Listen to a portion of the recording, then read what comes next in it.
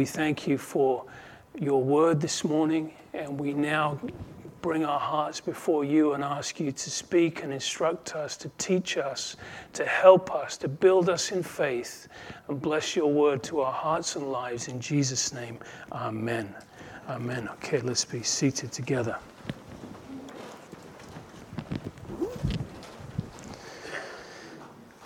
Okay, in that scripture reading, in that passage, that's quite a challenging passage. Anyone? Hello? Right? Wow. And in that passage it says several times, if then you cannot be my disciple.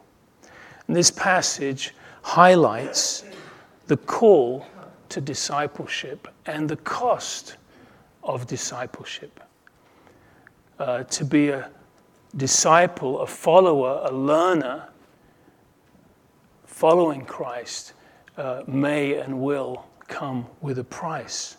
Jesus uses shocking statements in this passage, and he does that. I don't know if you've noticed when Jesus speaks, he has a tendency to say things that are really shocking to get our attention. And it does that, doesn't it? Hyperbole, a figure of speech that uses exaggeration to make a point. It's not to be taken literally, but you're to see the point that's being made. So don't get caught up so much in what the words are saying as much as what is the point that he is making. So let's jump to our text this morning in Luke chapter 14 as we consider that theme, the cost of discipleship in these verses. So in verse 25 it says, now great multitudes went with him, and he turned to them and said. Now there may be great multitudes following, but why is the question? And people follow Jesus for different reasons. Sometimes it was curiosity. They'd heard about Jesus and here he was, so they gathered. Some came because they thought that they may benefit from it. Or others had the motive to try and catch Jesus out, or whatever, because they were offended or something, to catch him out. But curiosity is one thing, discipleship is quite another, and Jesus is going to challenge them. And it almost seems as if Jesus is discouraging them from following. You notice that? And he does that several times in the Gospels. His words seem to kind of push, to resist. And he does that for a purpose. He wants to highlight the cost and show this isn't for the double-minded. This isn't for the faint-hearted. This isn't for those who would want to pursue the world. This calling is certainly unique and serious, and it may come with a cost. So someone says, I want to be your disciple, Jesus. I want to follow you. And Jesus pushes back. He tests it. His desire is that we would push back also. His desire is that we would show a little bit of tenacity, a little bit of faith. And we would say, yes, I know there's a cost, but I am willing and desirous to follow you. It reminded me of Judges 7, verse 3. Remember when Gideon is going to go up against the Midianites and they're outnumbered 4-1. And the Lord says to Gideon, tell all those who are fearful and want to go back, there's the door. And 22,000 said, really? Okay, see ya. And they left. And it cut the numbers down to 10,000. I love that. Jesus says, listen, if you don't want to, if you're fearful, if you don't want to go on, it's okay. You can go. So he turned to them and he said, verse 26, if anyone comes to me and does not hate his father, mother, wife, children, brothers, sisters, his own life also, he cannot be my disciple. Wow, that's a line in the sand. What, my family? My wife? Okay. My children? Okay, but my own life? Right? What does he mean by that? Is he literally saying to hate our family? Of course not. He has taught that we would love our family. In fact, Jesus taught that we would even love our enemies. So obviously he is not teaching that we would literally hate our family. He uses hate in a relative or a comparative sense to make a point. This will help us understand. Back in Genesis 29, Jacob went into Rachel also, and he loved Rachel more than Leah. Now, did he love Rachel? Hello? Yes. Did he love Leah? It says he loved Rachel more than Leah, and he served Laban for another 7 years. And when the Lord saw that Leah was hated, and it's comparatively speaking, for the love that he had for Rachel, it was like he hated Leah, but he actually loved her. So we understand. Parallel passages often give us understanding. Also, let's look at the parallel passage in Matthew 10. He who loves his father or mother more than me. So there it is. That's what he is making the point. He is not worthy of me, and he who loves his son or daughter more than me is not worthy of me. That there should be no other relationship that will come first or be taking the place of our relationship with God. If there is, we cannot be his disciple, and we will not be his disciple. So he's saying, if anyone comes to me and loves his family or his own life also more than me, he cannot be my disciple. I don't know if you've ever seen this in another Christian's life or experienced it perhaps in your own journey. You see a Christian following hard after the Lord. And he's decided, oh God, I'm following God. And then all of a sudden a relationship comes along. And that his faith is challenged. His life as a Christian is challenged. And that becomes more important. And this person who was zealous and hungry and drawing near, all of a sudden you don't see them. You cannot be his disciple. You can, but it will cost you. How much? That relationship. You say, wait, what, you mean I have to give that relationship up? No, maybe, but not necessarily. But it can't take the place of God in your life. You have to, and this isn't something you make a decision when you get to the crossroads. You make the decision way, way back here before it happens that I will not compromise. I know that's coming. And I decide today that when it comes, I will be faithful to the Lord. So he gives another condition in back to our text in verse 47, and whoever does not bear his cross and come after me, again, cannot be my disciple. Part of being a disciple is taking up our cross. What does that mean? Well, Jesus took up his cross and he died. So, and before he went to the cross in the garden, remember, he said to the Father, oh, not my will, but your will be done. You could say that Jesus was crucified in his heart before he ever got to the cross.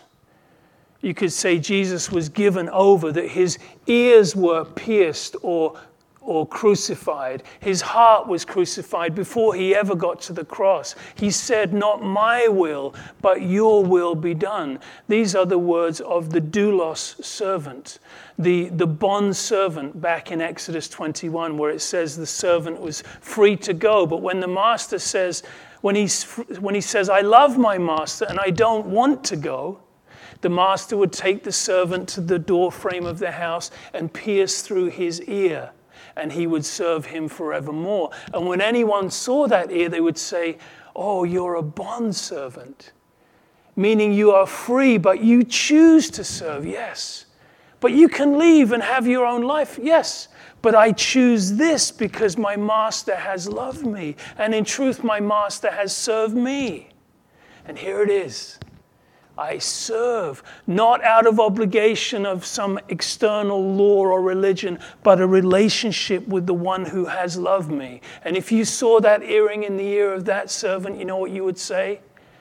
You would say, oh, I want to meet your master. If he has loved you and served you like that.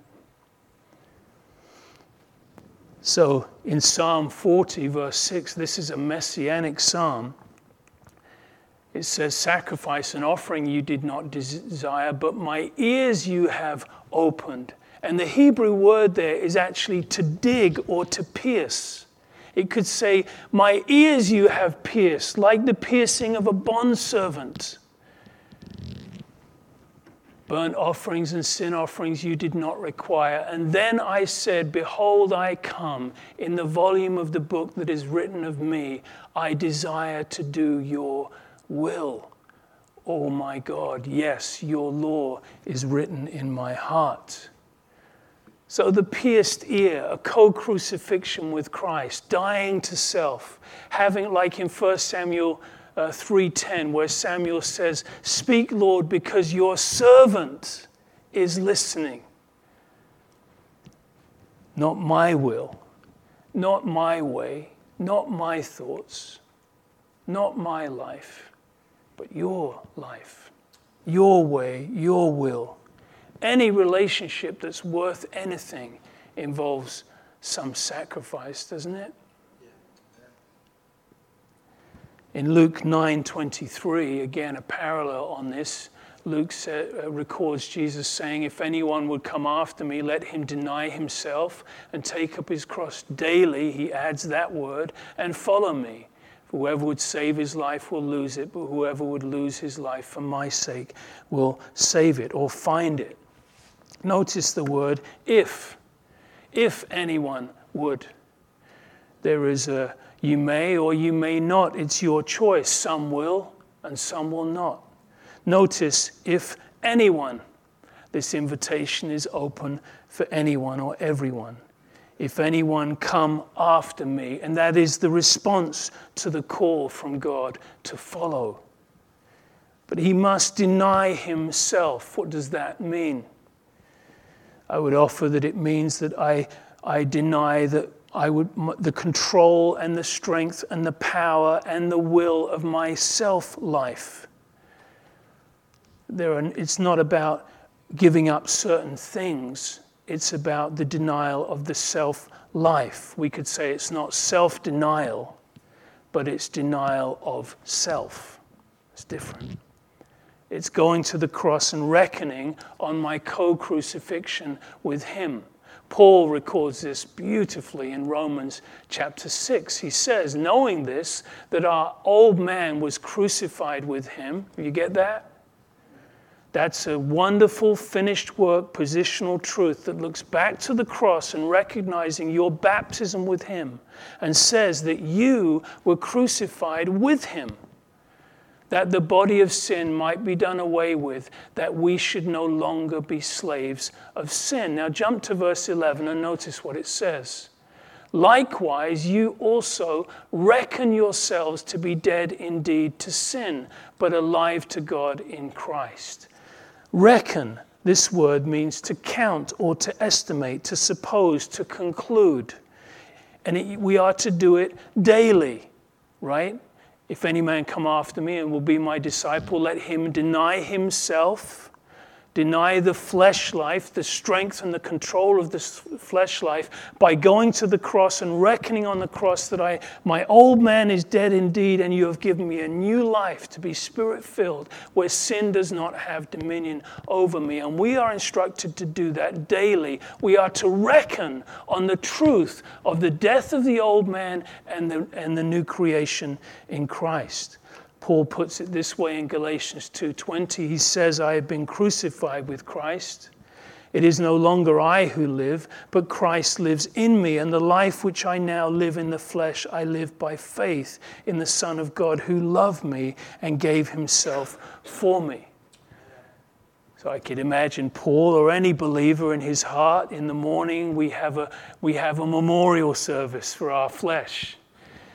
We have a burial and a resurrection every morning. And we go to the cross and we say, oh Lord, I am crucified with Christ. Nevertheless, I live by your Spirit in me. Oh Lord, not my will, but your will. Not my way, but your way. Not my strength, but your strength. Not my love, but your love, right? something happens. This is the Spirit-filled life. So we come to the cross for salvation, but we take up our cross for discipleship. Salvation is free, but to follow as a disciple may cost me something. You say, what does it cost? Your life. But notice that back in that verse in Luke 9, it says, for he who finds his life or holds on to his life loses it. But he who loses it, he finds his life, meaning the life that we were made for in knowing God. Let's go back to Luke 14, verse 28, and then he helps them count the cost. For which of you intending to build a tower, and I thought, if your child came to you and said, Dad, I want to buy a house, or I want to buy a car, or I want to travel Europe, or whatever, you would sit them down and you would help them understand what that means, right? You can't just go in without a plan. You have to think about it. And this is what Jesus is doing. For which of you intending to build a tower does not sit down first and count the cost, whether he has enough to finish it?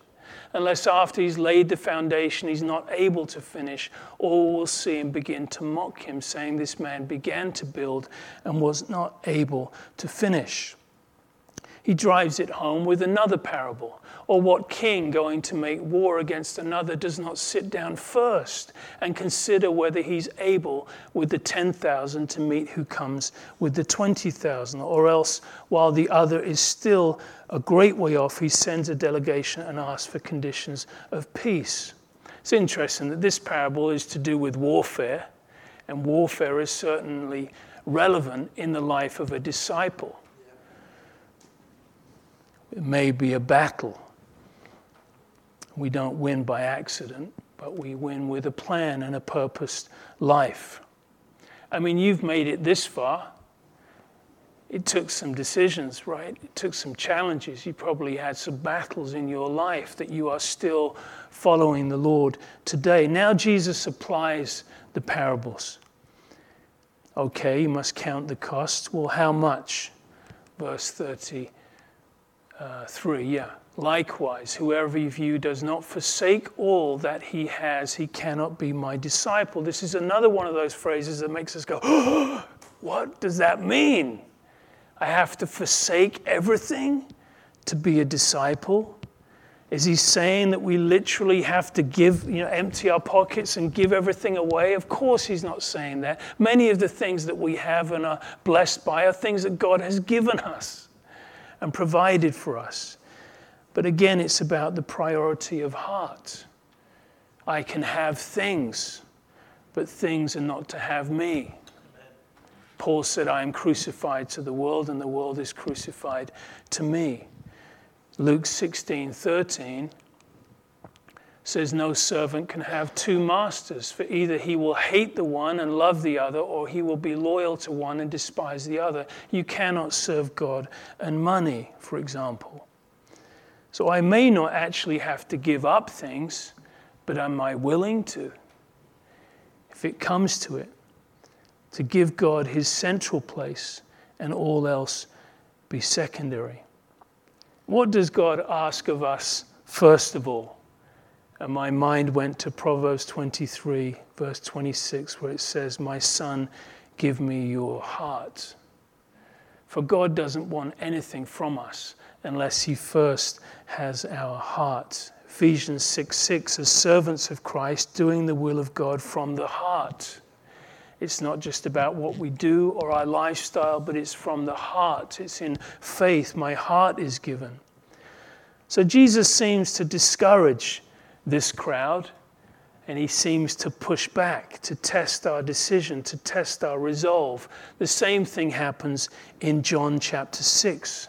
You remember when Jesus spoke about coming from heaven. He is the bread of heaven. Whoever believes in him or eats that bread would have everlasting life. And the crowd stumbled at his sayings. What does he mean he's come from heaven? Isn't this Joseph's son? How can he give us eternal life? What does he mean that we would eat his flesh and believe on him? And they stumbled at it. So we read in verse 60, I don't have it there, but it says, therefore many of his disciples, when they heard this, they said, this is a hard saying. Who can understand it? And then Jesus turned to his core disciples and said, will you go also? Does this offend you also? Verse 66, from that time many, there it is, went back and followed him no more. And he said, do you want to go away also? But look at Peter's response. Lord, to whom shall we go? You have the words of eternal life. And also we have come to believe and know that you are the Christ, the Son of the living God. So we believe. We have come to a real, look at that. We have come to believe. We have come to know. I wasn't in that place a few years ago in the beginning, but now I have come to know, I have come to believe that you are the Christ, you are the Son of the living God, and no one else has the words of eternal life but you. So I see the door, but I'm not interested. I have chosen to follow, and I will continue. We see this principle in the story of Elisha and Elijah in 2 Kings chapter 2. Let's look at it for a moment. Elijah, who was the older prophet, said to Elisha, stay here, please, for the Lord has sent me on to Bethel. But Elisha said, as the Lord lives and as your soul lives, I will not leave you. And we read the words, so they went down to Bethel. And then the sons of the prophets, they come and they say, oh, do you know that they say to Elisha, you know the Lord is going to take your master from you today? And he says, yes, I know, be quiet or hold your peace or, shut up. I know what's happening. I know what's coming. And then we read again in verse 4, then Elisha said to him, stay here, please, for the Lord has sent me on to Jericho. But he said, as the Lord lives and as your soul lives, I will not leave you. So they came to Jericho. And again, the sons of the prophets, they come and they mock. Oh, do you know the Lord is going to take your master from? And he says, I know, shh, I know. Then we read again in verse 6, Elisha said to him, stay here, please, for the Lord has sent me on to Jordan. But he said, as the Lord lives and as your soul lives, I will not leave you. So the two of them, I love that, the two of them went on together. And that's discipleship. There's a pushback. There's a resistance. We are shown, we are helped to see, count the cost. There's the door. You make the choice. You are free. You are free to go or to come. And in my mind, I often think when Jesus said, follow me, he wasn't sitting there waiting. He was moving. Follow me. And he was moving. And you had to respond in your heart to the call. Bethel, Jericho, Jordan in this story. Bethel means the house of God. You think there's a challenge for a disciple to draw near to the house of God? You think that's contested? Of course it is, because the very core of discipleship is that we are hearing the word of God. We are learning the Bible. We are growing in our understanding and our faith. So to draw near to the house of God will certainly be contested. Then they came to Jericho. Jericho was the most fortified city in the Promised Land. It was the first obstacle they came up against, and their victory was only found by faith. When we face Jericho, we could turn back, or we could go on and see God give us victory in our lives. Bethel will be contested, and Jericho, there'll be the temptation to quit. But God is faithful. And then lastly, they come to Jordan. We think of the baptism in the Jordan. We think of death to self, to our own will, that we would enter into the promised land, that we would be taking up our cross. And certainly the cross life will be resisted from without and also certainly from within. It's also, just as we finish today, we see this in the story of Ruth.